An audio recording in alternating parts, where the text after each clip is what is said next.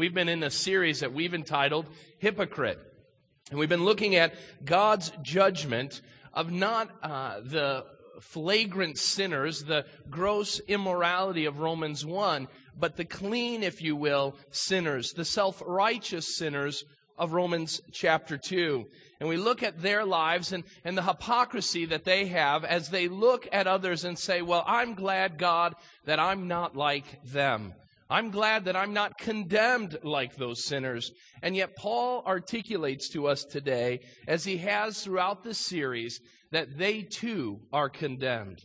No matter how clean they are on the outside, no matter what religion or what rituals they contain in their lives, they have no superiority, but they are just like the sinners in Romans 1, condemned and on their way to hell. Now, in the last part of our series this week, we look at the last 4 verses of Romans chapter 2. And one commentary says this is the last retreat for the Jewish moralist. What it's talking about is Paul has been breaking down, like a prosecuting attorney, the reason why the moral sinner is still a sinner.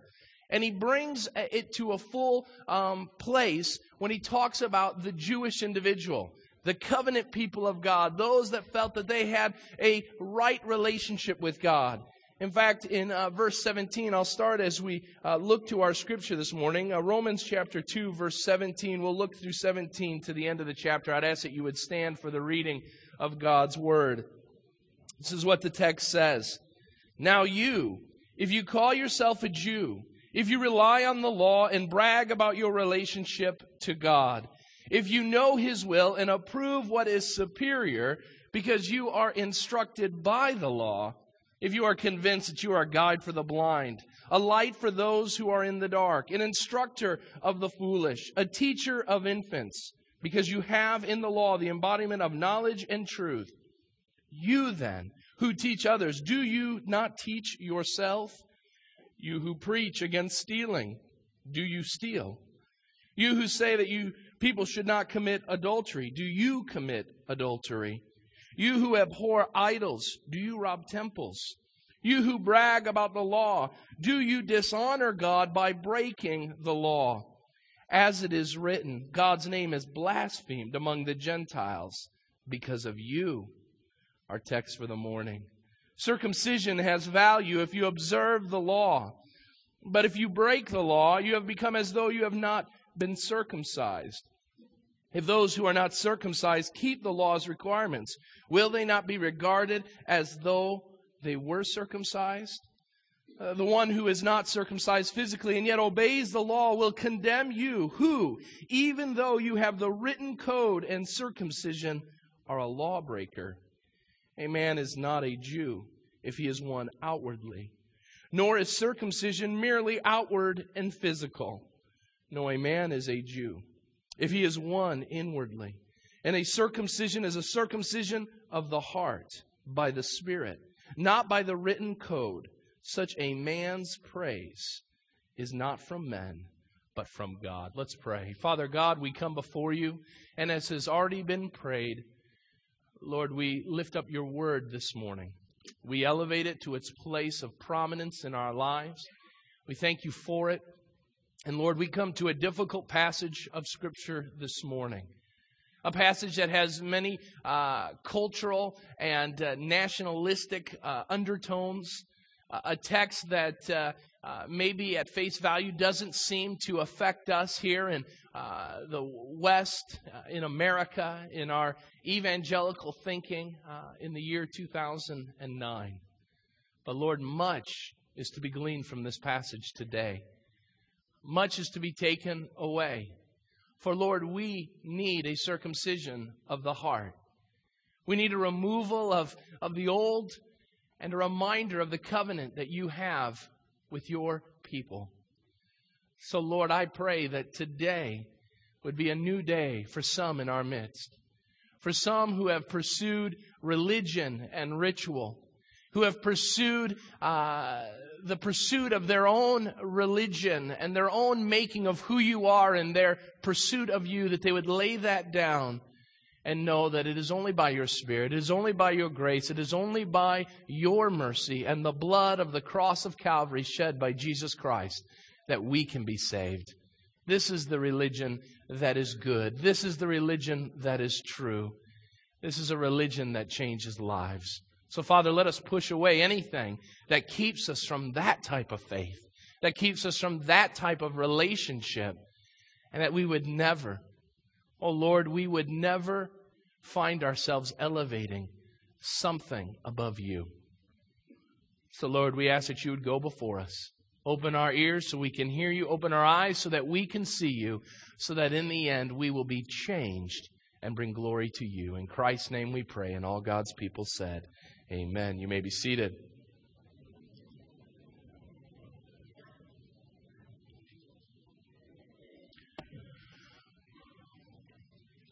What is your source of security this morning?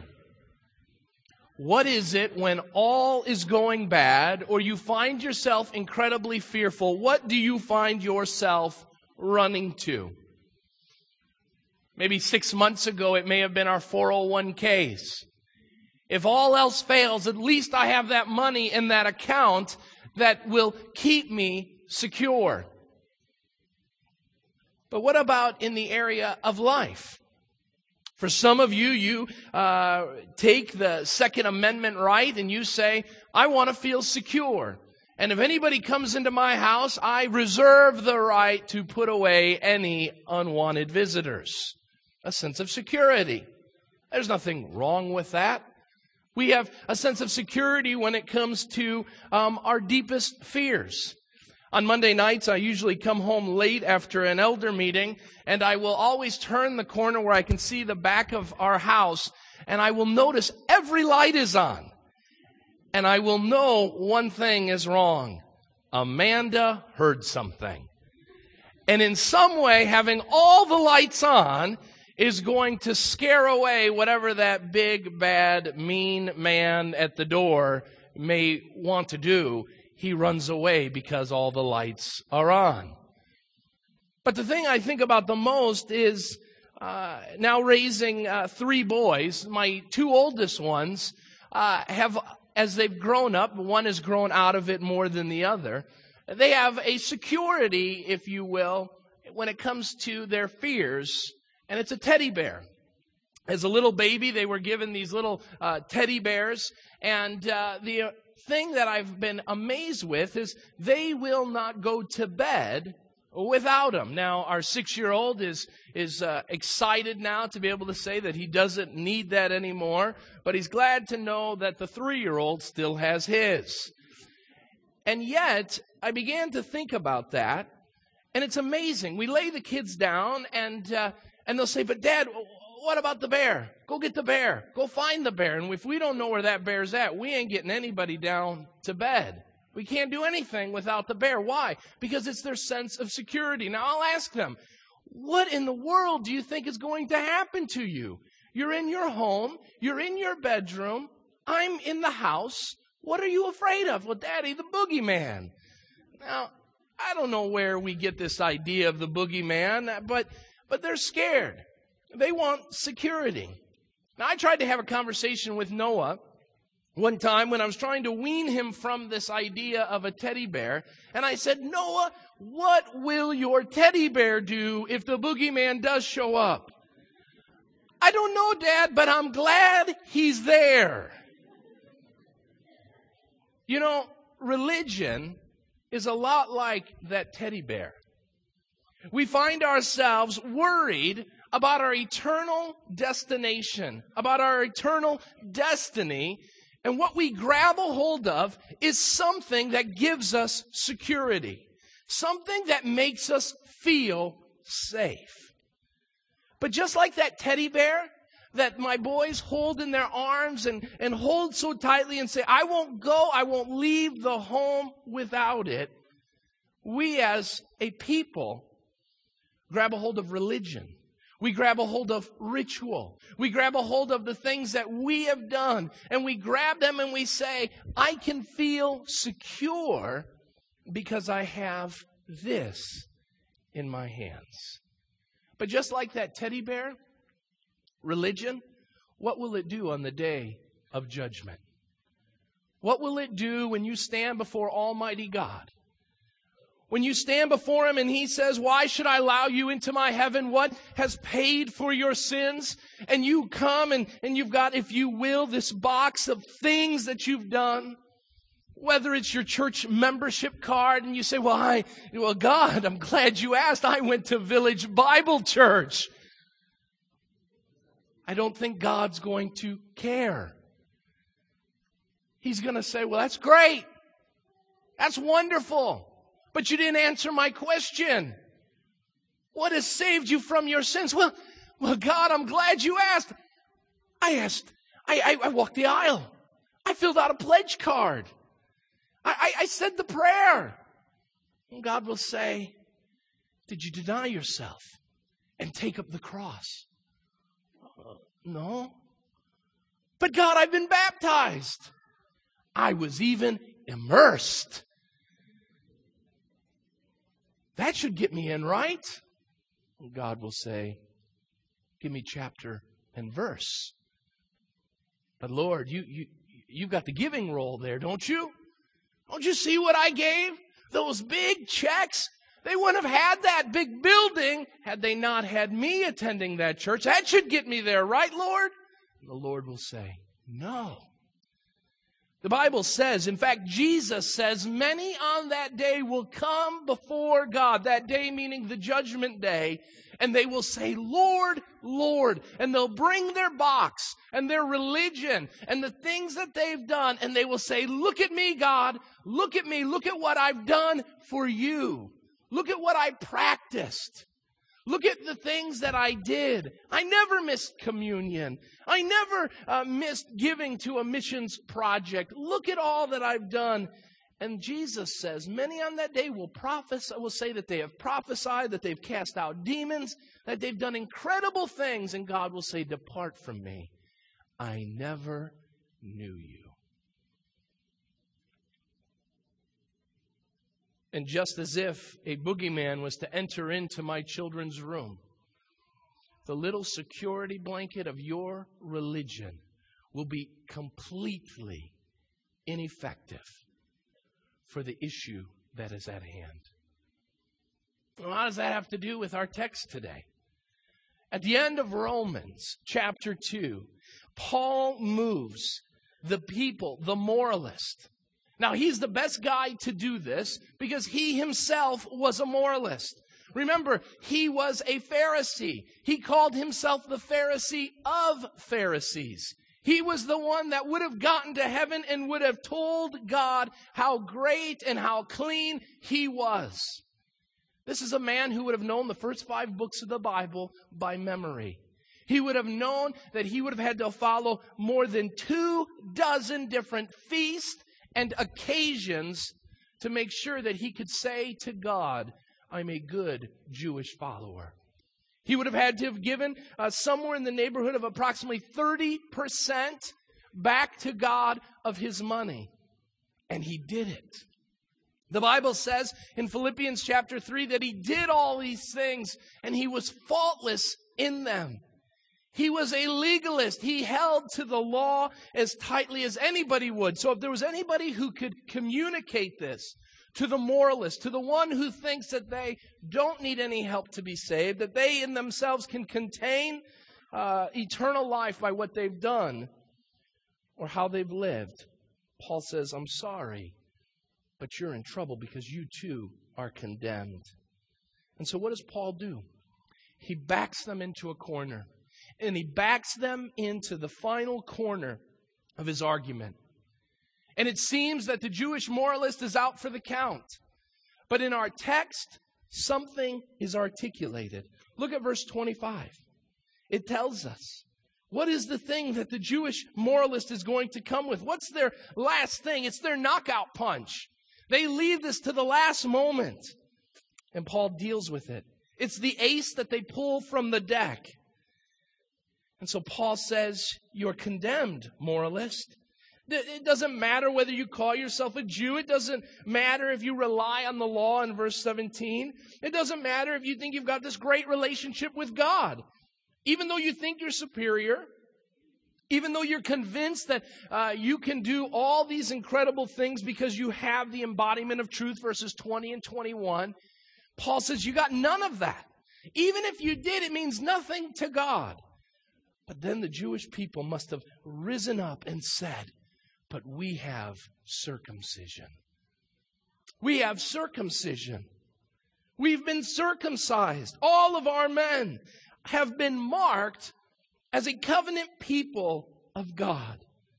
We carry a mark that no one else can carry that tells us we are card-carrying members of the covenant people of God. That's going to make it all different. Paul, what do you have to say about that? Our bodies tell us that we have the right religion. It's our get-out-of-jail-free card. In fact, during this time, there were rabbis in Paul's day who articulated this sentiment. One rabbi in his commentary on the book of Moses said, "No circumcised male will ever see hell." The Medrash Tillim tells us that God swore to Abraham that no circumcised male will ever be condemned. Another rabbi living during Paul's day said that Abraham sits at the gate of hell, making sure no circumcised Jews enter in. It was it. We've got circumcision. We don't need anything else. What do you mean that we have to live upright and holy lives? We've got circumcision. Now in the West, we don't understand this fully. When we think about this idea of circumcision, we think it's something that is not for us, but for the Jewish people. And some of that is true. To give us an understanding of some things, I'd ask you to turn to the book of Genesis for a moment. If you're in the book of Romans, go all the way back to the beginning, Genesis chapter 17. Genesis chapter 17. Where does this come from? What is this all about? This idea of circumcision. I'm going to assume that everyone in here, because there are younger ears still in our midst, that everyone would understand. If not, if you don't know what it is, come and talk with me and I'll sit you down and I'll tell you what it is. Some of you won't be so happy, especially the male folk in our midst. But I'm going to assume we all understand what circumcision is. And this is what God tells Abraham in Romans chapter 17, verses 9 through 12. Then God said to Abraham, "As for you, you must keep my covenant, you and your descendants after you, for the generations to come. This is my covenant with you and your descendants after you. The covenant you are to keep," here it is, "every male among you shall be circumcised. You are to undergo circumcision, and it will be the sign of the covenant between me and you. For the generations to come, every male among you who is 8 days old must be circumcised, including those in your household or bought with money from a foreigner, those who are not your offspring. Whether born in your household or bought with your money, they must be circumcised. My covenant in your flesh is to be an everlasting covenant. Any uncircumcised male who has not been circumcised in the flesh will be cut off from his people. He has broken my covenant." So what is he saying? You're my people. And because you're my people, I'm going to mark you. If you've ever been involved in agriculture, you know that a farmer will mark his livestock. And that livestock will carry either a tag in their ear that says, "You are mine," or it will have some sort of branding that will take place. Now, why is that? The reason why is the owner wants everybody to know, "You are my people." But he also wants the individual, it's a little hard for livestock to understand this, but it's also a reminder, if the livestock were able to look at that brand and say, "I belong to someone else. I am not my own." You know, the New Testament talks about this idea of marking. The Bible says that the Holy Spirit is given and He seals us. He marks us. He is the deposit guaranteeing our inheritance. God gives us that. The children of God here in the new covenant, the Holy Spirit that says, Tim is mine. And I can, because the Holy Spirit bears witness in my own life, I can go with full assurance and say, and the Father in heaven is mine. There's a marking. It was to set apart the people of God, this idea of circumcision, from all others. It would be a mark and a reminder that God has a covenant with them. As the text said, each boy was to be circumcised on the 8th day. So that's what they would go and do. If you were to convert to Judaism in the Old Testament, and you were in your teens, 20s, 30s, 40s, whenever you came to come to the Jewish faith, you were to be circumcised. That meant some serious commitment on the part of the individual who was converting. This was serious business. God says in the text in Genesis 17, you must do this. You shall do this. This wasn't a suggestion. This wasn't, hey, if you really want to be holy in my kingdom, then this is what you do. This is extra credit. No, it was a requirement. And so that's why the Jews held it in such high regard. God told them to do it. It's no different than us doing what God articulates to us. We want to do what He has said. Now, this issue of circumcision isn't just an Old Testament thing. In fact, 36 times in the New Testament, circumcision is spoken of. So what are we to do with it? We need to understand a couple things. First of all, that circumcision wasn't just merely a physical act. It wasn't the cutting of just the foreskin, but it was more than that. In fact, throughout the Old Testament, we see that circumcision in God's language was a mark of spirituality. Turn in your Bibles, if you're in the book of Genesis, to the book of Deuteronomy. If you're in Genesis, you're going to do Genesis, Exodus, Leviticus, Numbers, and Deuteronomy.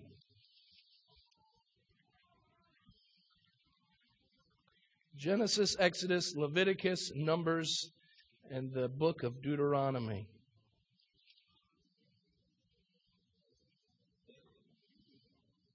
Okay, Deuteronomy chapter 30, verse 6. Deuteronomy 30, verse 6. Listen to what he says. The Lord your God will circumcise your hearts. Wait a minute. That's not the kind of circumcision that was being talked about in Genesis chapter 17. What are you talking about here, God? The Lord your God will circumcise your hearts and the hearts of your descendants, so that you may love Him with all your heart and with all your soul and live. Wait a minute, that's different, God. Let's look at another text. Let's look to Jeremiah 4:4. If you're in the book of Deuteronomy, this gets more difficult. You're going to go through Joshua, Judges, Ruth, 1 Samuel, 2 Samuel, 1 Kings, 2 Kings, 1 Chronicles, 2 Chronicles. Is what's after that? Ezra, Nehemiah, Esther, Job. Am I right? Psalms, Proverbs, Ecclesiastes, Song of Solomon. And then is it Isaiah? Isaiah, Jeremiah.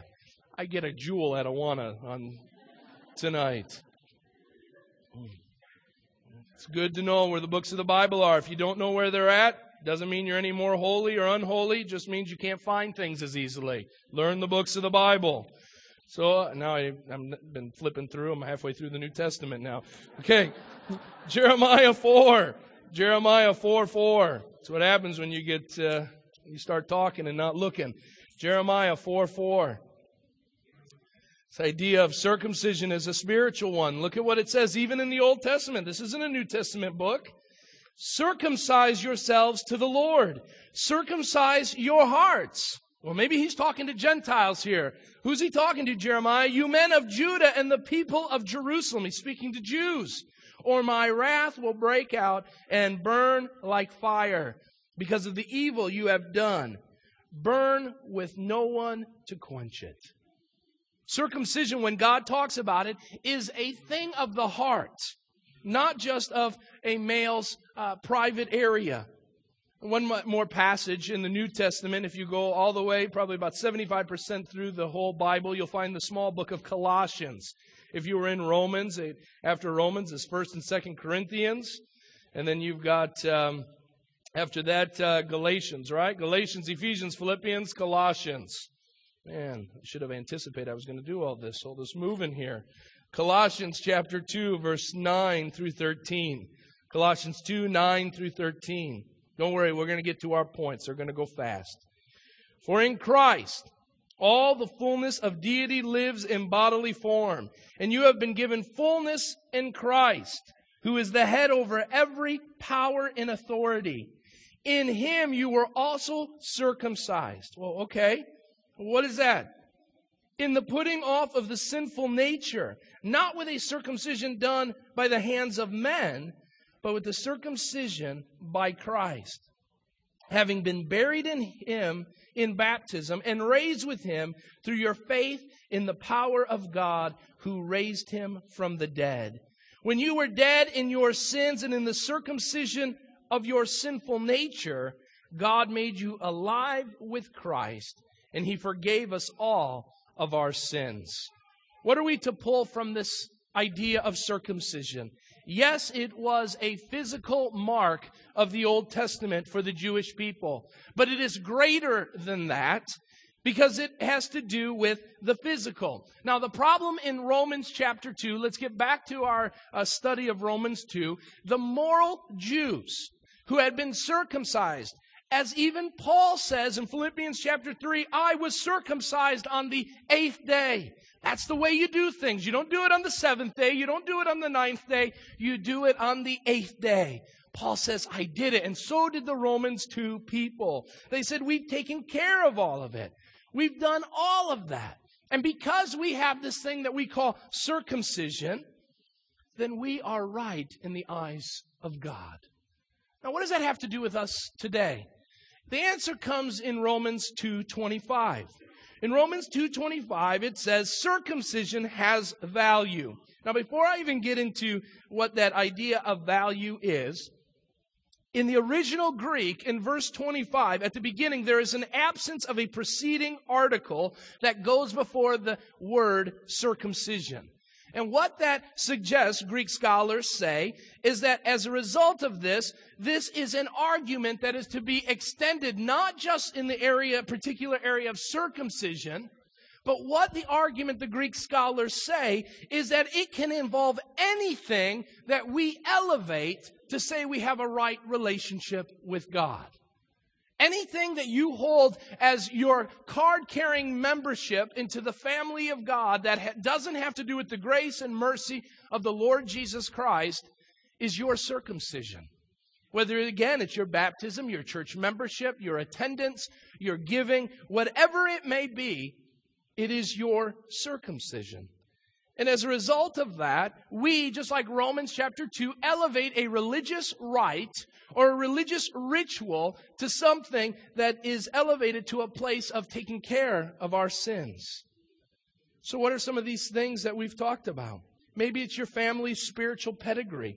Maybe it's, membership, communion, the ordinances. Whatever it may be, Paul is talking to you. Now notice in the text, it doesn't say that these things have no value. It says circumcision has value. But what's the value of something like circumcision?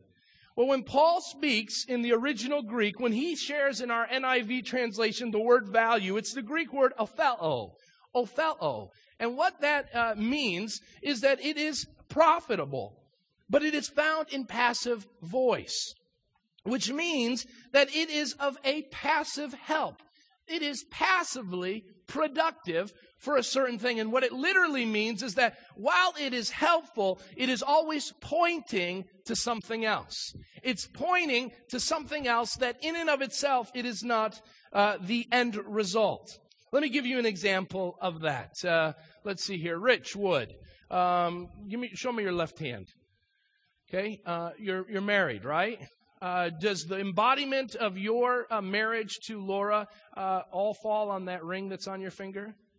If I was to say, why are you married to Laura, would you say it's because I've got this ring on my finger? If I was to ask you about the love relationship that you have with Laura, would you point to your ring? If I was to ask you the question, what is the reminder of your covenant relationship with Laura, what would you point to? My ring. Not my ring, your ring. Okay? We're not that kind of church. Okay? What is circumcision? It's just like the ring that many of us wear when we're in a marital relationship. Is it the end all? No. If I was to take this off and I was to lose it, okay? Do I cease to be married to Amanda? No, I just got a mad wife on my hands. Okay? It's a reminder. We talk about this. I've married many people on this stage, and I tell them it's made of precious metals, which talks about the preciousness of the love relationship that's taking place between a husband and wife. It's got of course, the shape of a circle, which speaks of unending love. All those wonderful flowery things. What is it really? It is a sign of something greater. This ring, I kid you not, probably cost me about $100. I can assure you, my marriage love, my love relationship with Amanda is worth more than 1 million of these rings. It's a sign. Thank you. Oh. You know, the sad part is Amanda's teaching children's worship today. So go and tell her, wow, Tim was really talking you up this morning. She won't believe you anyway, but it's worth more than that. Circumcision has value. Your ring has value. Why? It is a reminder of the covenant relationship that you have. It should remind you, every time I look down to my hand, I'm reminded I am in a relationship, a lifelong relationship with a woman named Amanda Badal. Likewise, when the people of Israel were to look at the area of their body, which remained nameless, they would be reminded of the mark that God had on their life. It's a reminder of a commitment, but it goes beyond that, because let's look at our first point. We're going to fly through these 3 points this morning. The first thing that we need to understand is that circumcision reminds us of the reality of sin. It reminds us of the reality of sin. Now, I would also contend this morning, if you were to look at your ring, one thing you should also be reminded of as a married individual is not that you're just married, but it would remind you of the time that you weren't married. That because, here's the thing, it's not just me, the groom, that wears the ring. Who else wears a ring that's symbolizing our love relationship? Amanda. And so there's two of us being reminded that we are no longer single. We are no longer our own individuals, but we now have entered into a covenant relationship. It reminds us of our past. For the Jewish individual, it wasn't just their covenant relationship with God, saying, now that I've taken care of this ritual, now I'm right with God. It wasn't just to say, now God likes me. But it was a reminder of something, and that is the reality of their sin. I like what John MacArthur says in his commentary on this passage. He says, the symbolism of circumcision has to do with the need to cut away sin and be cleansed. It was the male organ which most clearly demonstrated the depth of depravity because it carried the seed that produced depraved sinners. The cleansing of this physical organ was to take place as not to pass on disease. It was to be a picture of the deep need of cleansing from depravity, which is the most clearly revealed by procreation as sinful men produce sinners and only sinners. So circumcision points to the fact that the cleansing is needed at the very core of the human being. A cleansing God offers to the faithful and the penitent through the sacrifice of Christ that was to come. The Israelite people had elevated this idea that all the benefits were all the good things. But circumcision reminds us of something. It reminds us of our life before Christ, before our relationship with God, where Israel was sinful, disobedient, pursuing all of their gods. And God pulled a man named Abraham and made him a covenant people. And what happens? He says, I'm going to mark them. I'm going to take care of them. And yet they make circumcision their ritual, their religion.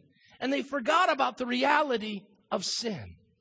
Here's the problem. One of the first things that we do in even our culture today is we will come to church and we'll be a part of worship and we'll do all the different things. We'll take communion. We'll even get baptized. We'll go to church and we'll do our devotions and we'll elevate all these things. And the problem is if it doesn't make us recognize who we were without that religion, who we are within that religion, then all of that is worthless. Every practice, every discipline, everything that you do, every little jewel that you put on your bar of Christianity must point you back to the need of you being a sinner in need of grace.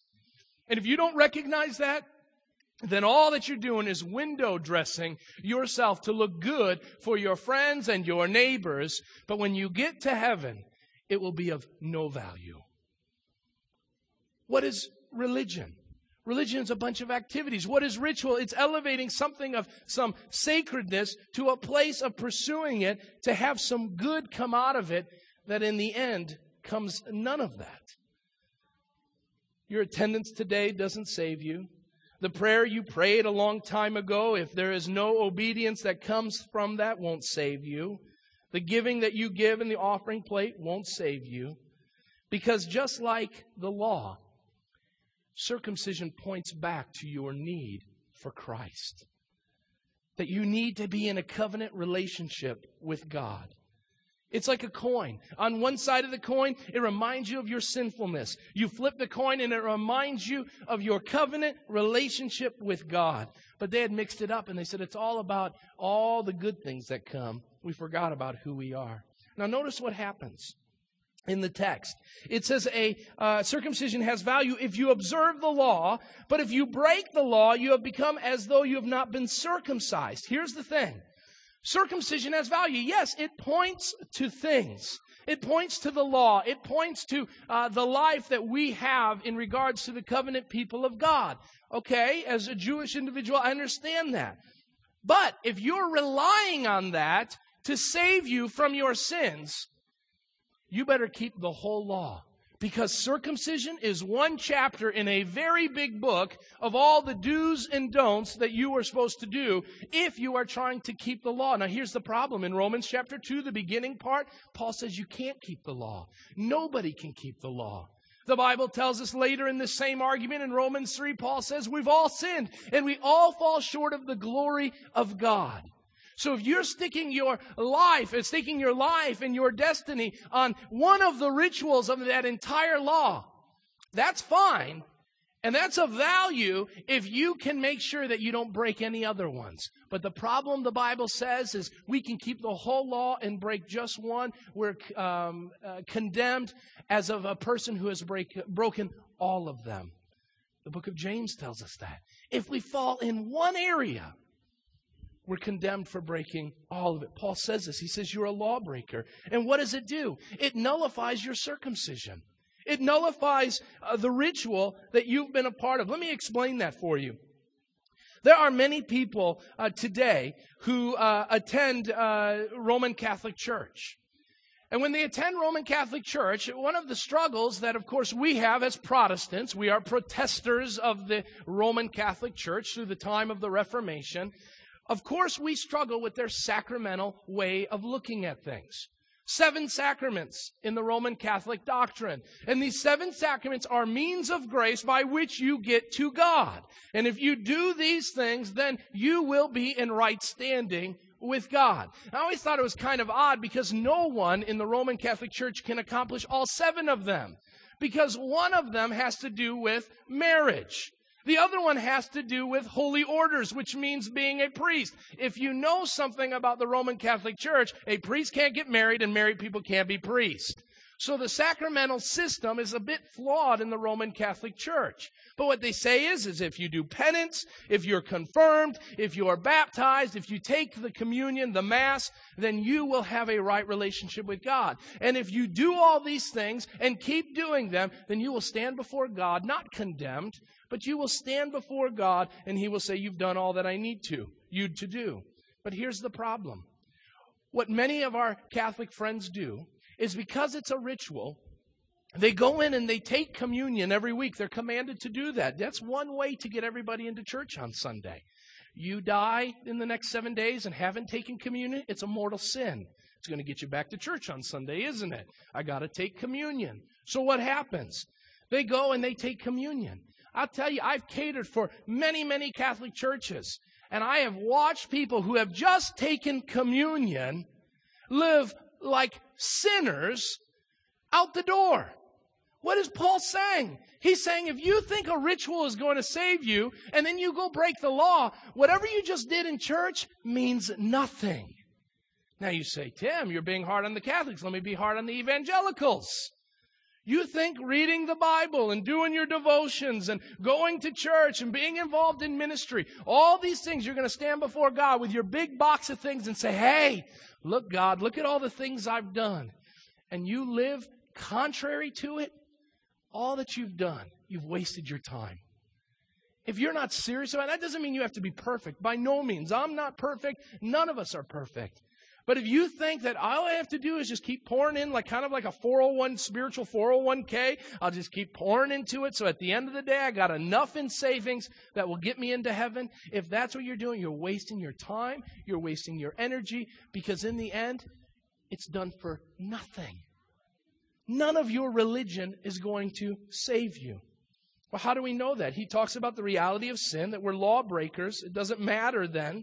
Number 2, we see the righteousness of non-religious and ritualistic saints. Look at verses 26 and 27. He goes on and he says, if those who are not circumcised keep the law's requirements, obey them, will they not be regarded as though they were circumcised? The one who is not circumcised physically and yet obeys the law will condemn you, who even though you have the written code in circumcision are a lawbreaker. This had to infuriate the Jewish people. Because what is articulated is hey, Jewish individual, just because you're circumcised doesn't mean that you're in. In fact, let's talk about the Gentiles. During that day, you wanted to have an ethnic slur in the area around Jerusalem. You would call a Gentile a uncircumcised dog. That was an ethnic slur. You're not one of us. Look at what we've got. We've got a mark of God on us. And you're uncircumcised. And because of that, you're less than human. It was an ethnic slur. And yet what Paul says is, all right, let's talk about those uncircumcised dogs for a moment. Let's look at them. He says, if circumcision has value, but if you break the law, then you're a lawbreaker, then let's flip it for a moment. That means then, if a Gentile obeys the law, meaning follows God faithfully, he would be viewed as a true Jew, as a child of God, part of the covenant relationship with God. Even though he is uncircumcised and a non-Jew, he goes on, look at what the text says, and he will condemn the Jewish individual. But notice what the Jew said. He called himself a Jew in verse 17. He relied on the law. He bragged about his relationship with the Lord. He knew the will and approved what is superior because he was instructed by the law. Remember, he's the one who's convinced. The Jewish person is convinced that they're a guide for the blind, a light for the foolish, because they carry the embodiment of truth. Paul says, please stick with me in this, Paul says that circumcision doesn't have anything to do with it, because if you fall to sin, then any rituals that you do aren't going to save you. It's great if you're a perfect person, because it's just one other hoop you can go through. But if the Gentile follows what the Lord has asked of them, and they are uncircumcised, God says that's okay. That's not the issue. It's not the thing that I'm worried about. I'm worried about the heart. Remember what it says in the Old Testament when he's speaking of David? God doesn't look at the outside. God doesn't look at what's been done in the name of ritual. He looks to the heart. And he says that you, the Gentile who follows God, is as if he has become circumcised. Now notice what Paul says in verse 27, at the end of verse 27. He says, even though you have the written code and circumcision, the idea here is that you look good on the outside. Let me tell you something today. For some of you sitting in this place today, you believe with all your heart that you will be in heaven one day. You believe you are a part of the covenant people of God for whatever reason. But there is a day coming. And I would even add, you even look down at people that you think aren't as religious as you. And legalism has set in. Well, just like the Gentile in that day, there will be a day that will come where it will not be you who condemns because of your righteousness, but it'll be those that you thought weren't as spiritual as you who will condemn you, who will judge you. What are you holding on to today? There's one final thing I want to look at, and that is Paul talks about the redemption made available through our Savior. The reason for this offense that Paul argues is found in verse 28 and 29. Paul then talks about what a Jew is. He says, a man is not a Jew if he is one outwardly, nor is circumcision merely outward and physical. That explains a lot. That explains why we as Christians don't follow the ritual, the rite of circumcision. Now, I understand that circumcision is a cultural norm here in America, but it is it's a debate more and more now these days, but it's for medical things, okay? It's for cleanliness. And it's more of a cultural norm because of medicinal purposes more than anything else. It has nothing to do with religion.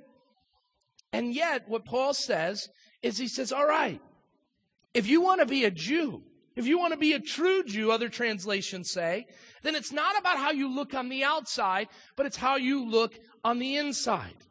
That's true for Christianity as well. Christianity isn't how you look on the outside.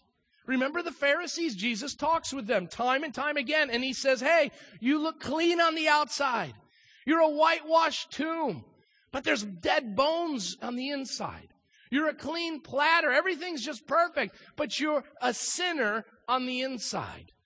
And so what we need to recognize is it has nothing to do with our outward appearance. You may even be able to trick everybody into thinking you are a believer. But notice in verse 16 that on the day when God will judge men's secrets through Jesus Christ, you may be able to trick all of us. There will be great preachers who will have tricked people into saying that they were these great followers of Christ. And all it was just a ritual, a religion that they pursued. And on the day of judgment, the secrets will come out. Why are you doing such things? So this reminds us of some things. Paul says, if he was preaching here today, there are a lot of Jews in our midst. A lot of Jewish people. Oh, not because you are from Israel. Not because you are circumcised. You may be of a Gentile nation and of a Gentile heritage. But Paul says it ain't where you live. It's not how you dress. It's not the markings on your body that make you. It's not the outward. It's the inward. It's not the foreskin. It's the heart.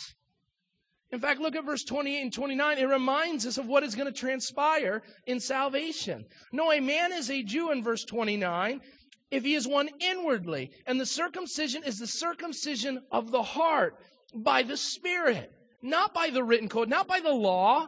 Such a man's praise is not from men, but from of God. A couple of things we need to recognize about salvation. Number one, it has nothing to do with your hands.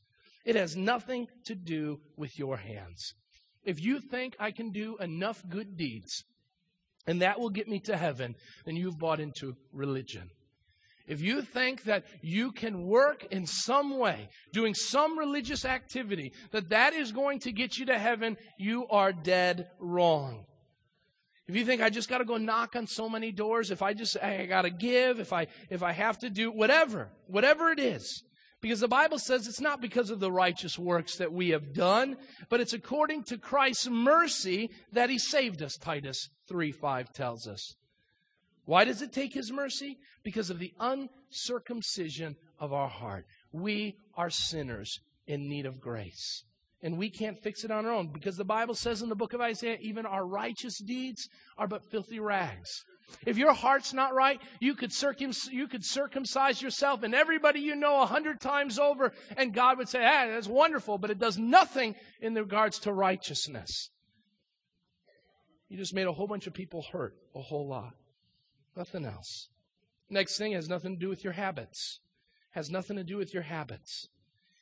if your faith walk is filled with your habits, are disciplines good? Yes, you should read your Bible. You should pray. All these things are good.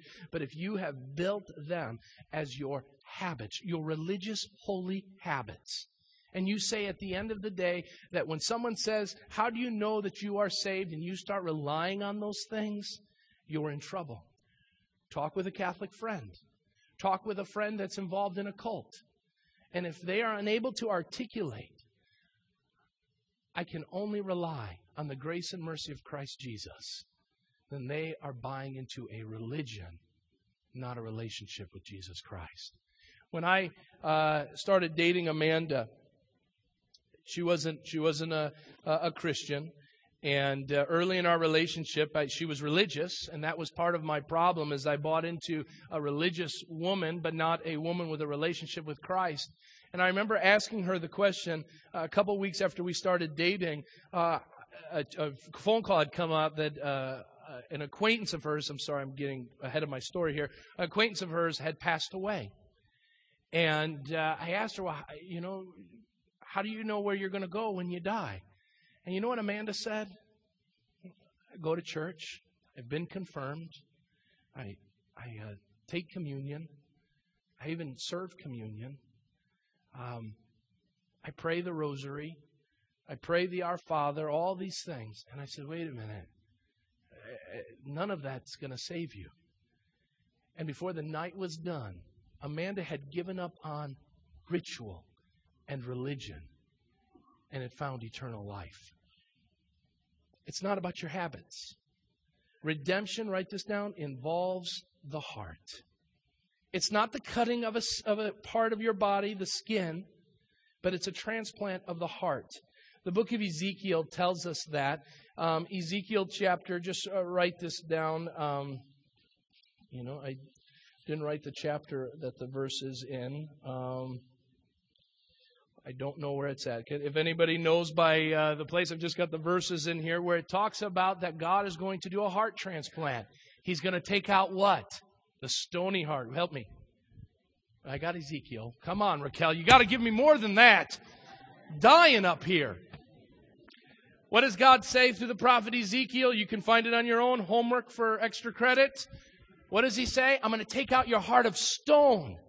And what am I going to do? Is he just going to cut away some of it? No, he says, I'm going to replace it with a fleshy heart. A heart that can worship me. A heart that can praise me. A heart that can be obedient to me. The relationship that we have. I don't build my relationship with my wife on the rituals or the habits that I do, but I build them on the love relationship. Al, give me the passage. Ezekiel 11:19. That's why he's called the chairman. So why does all that take place? Why do we do all the things we do? Because of relationships. Because of relationships. When I was younger, I used to listen to a group called REM. Still do. And REM has a song that it says, I'm losing my religion. Now, the song, as I did some study, I thought it was just the perfect song. Losing my religion works good for the preacher. Had to do with losing his temper. That's how artists are, they use one word to mean another word. Guy's losing his temper. He's in the corner losing his temper. But I like the title because the title is something we need to rid ourselves from. It is time for us as a people to lose our religion, to get rid of it, to not be the Jew in Romans chapter 2. Who says, because of what I've done, now I am saved. Because of what I've done, now I am in right standing with God. Because of what I've done, now I am superior to everybody else. No, my friends, that's religion. And when you get to the judgment day, religion will do nothing but send you to an eternity in hell. So what's the application? 3 things very quickly. Number 1, stop proving your faith through rituals. Stop trying to prove your faith through rituals. You don't have to be Catholic. You don't have to be Mormon. You don't have to be Jehovah's Witness to have rituals. Protestants have all the rituals as well. We may not put as much emphasis on them as others. But stop trying to prove your faith. It's not because you attend a certain church, follow certain customs. It's because of the heart transplant that has taken place. Number 2, start growing in obedience, not observances. You take communion, good. Communion has some value. But if you live like a sinner every rest of the day during the week, and you come and take communion, then communion has no value because you are a lawbreaker. And you can try to take your communion up to heaven and say, look, I took communion. Look at this. God will say, but I knew your heart. And you thought you could fix your sin problem because of a little wafer and a little cup of juice. Are you kidding me? I sent my son Jesus to die to take care of that. And you thought you could fix it on your own. So what do? Start obeying. The Bible, Romans chapter 2 tells us, in fact, notice the words that are used. In verse 25, if you observe the law. But later in the text, it talks about, and yet the one who obeys the law. There are some here today, and I tell you with all sincerity in my heart, you're playing a game. You're being a hypocrite because you're observing the Christian faith, but you're not obeying it. And you may think that, hey, nobody else knows. On the day of judgment, God knows that your observances will not be enough for you. Finally, seek the approval of God, not of man. If you look at someone who is religious, they're religious many times to show others how religious they are. The Pharisees were great at this. Look at me. Look how great we are at that. And yet Paul ends this chapter by reminding us we serve an audience of one. Such a man's praise is not from men, but from God. Paul was like Ray. He punned. Now you say, well, I don't see any pun in there. Where is it, Tim? Such a man's praise is not from men, but from God. In the original, we see that the name Judah, Jew, where the name Jewish comes from, means praise. And so when a Jewish person would talk about their relationship with God, they would say, even our name means praise. God loves us. He thinks we're awesome. And what does Paul say? He says, such a man's praise is not from men. Who cares what people call you? He says, it's from God. You may have tricked everybody in your workplace to think you're a religious individual. And you may be the most religious person in your workplace. But you're not seeking the approval of men. On the day of judgment, they'll be in line with you. We must seek the approval of one. Paul brings an indictment. And he tells us we have no excuse at the beginning of this chapter. And my prayer is, I hope and I pray that we would take a good look at who we are. Not look at others and not try to compare ourselves to where other people are at. But we would look in light of what God has declared in Romans chapter 2, and we would look at who we are. Not from our comparison of others, but God's divine standard. And so maybe today you've come in as we close out this series. You've come in and you've heard this series and you've heard these set of messages. And you say, Tim, if religion can't save me, if my good deeds can't save me, what can? The answer is simple. Jesus Christ. Because we're all lawbreakers, but there is one who lived and did not break the law. There is one who was tempted but did not sin. There is one who lived and walked among us, and yet there was no sin found in him.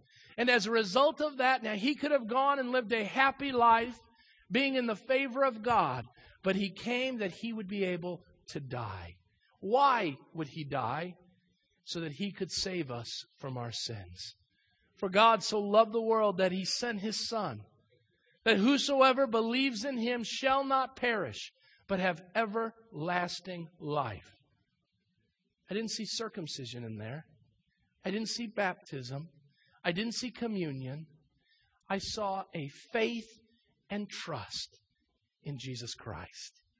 It's as simple as that. Give your life to Jesus Christ.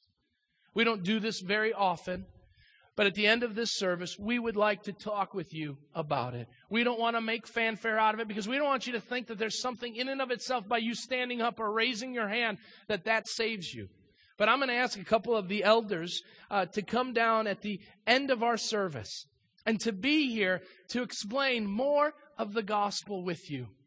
Because if you leave this place and you think, oh, hey, I just got another notch in my belt of my religion, you will be sadly mistaken on the day of judgment. What are you holding to this morning? Good works, the church, or the grace and mercy of Jesus Christ because of the cross of Calvary? I'm going to ask Amy to come and get on the piano over here, and we are going to sing a song. I'm going to lead us through a closing song. Bear with my voice after speaking as long as I have. But we're just going to close it out with this. So I'd ask that you would stand and sing with me a hymn that reminds us of where we put our hope and our faith, because everything else is sinking sand. So let's sing together.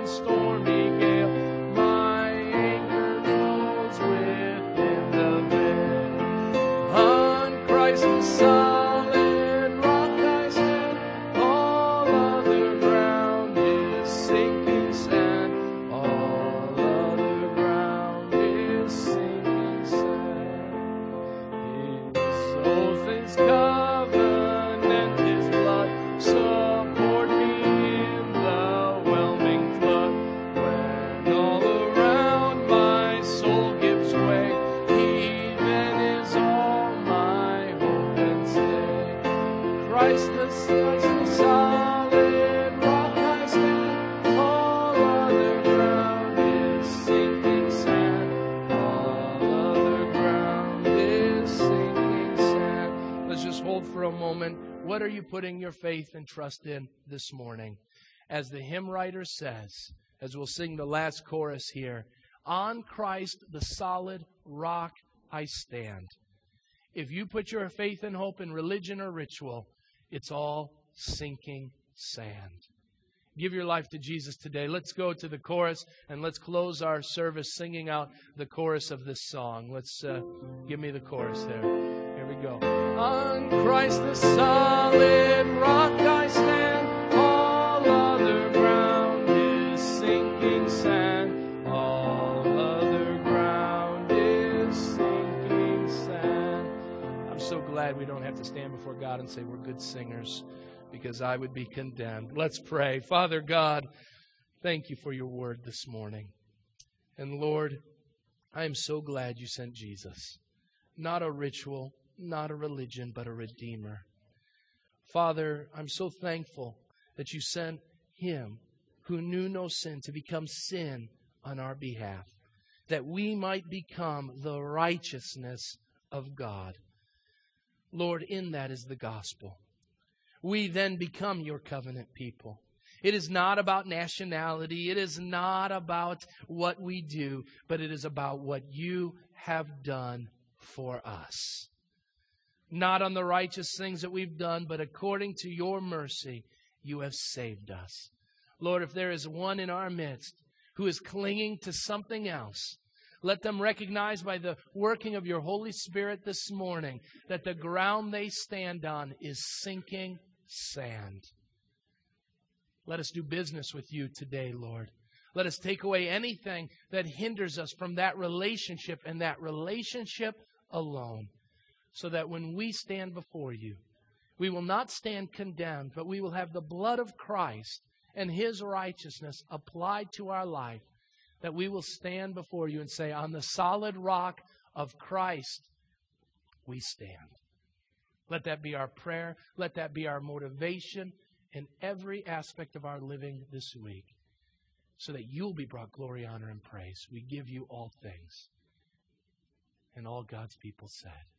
Amen.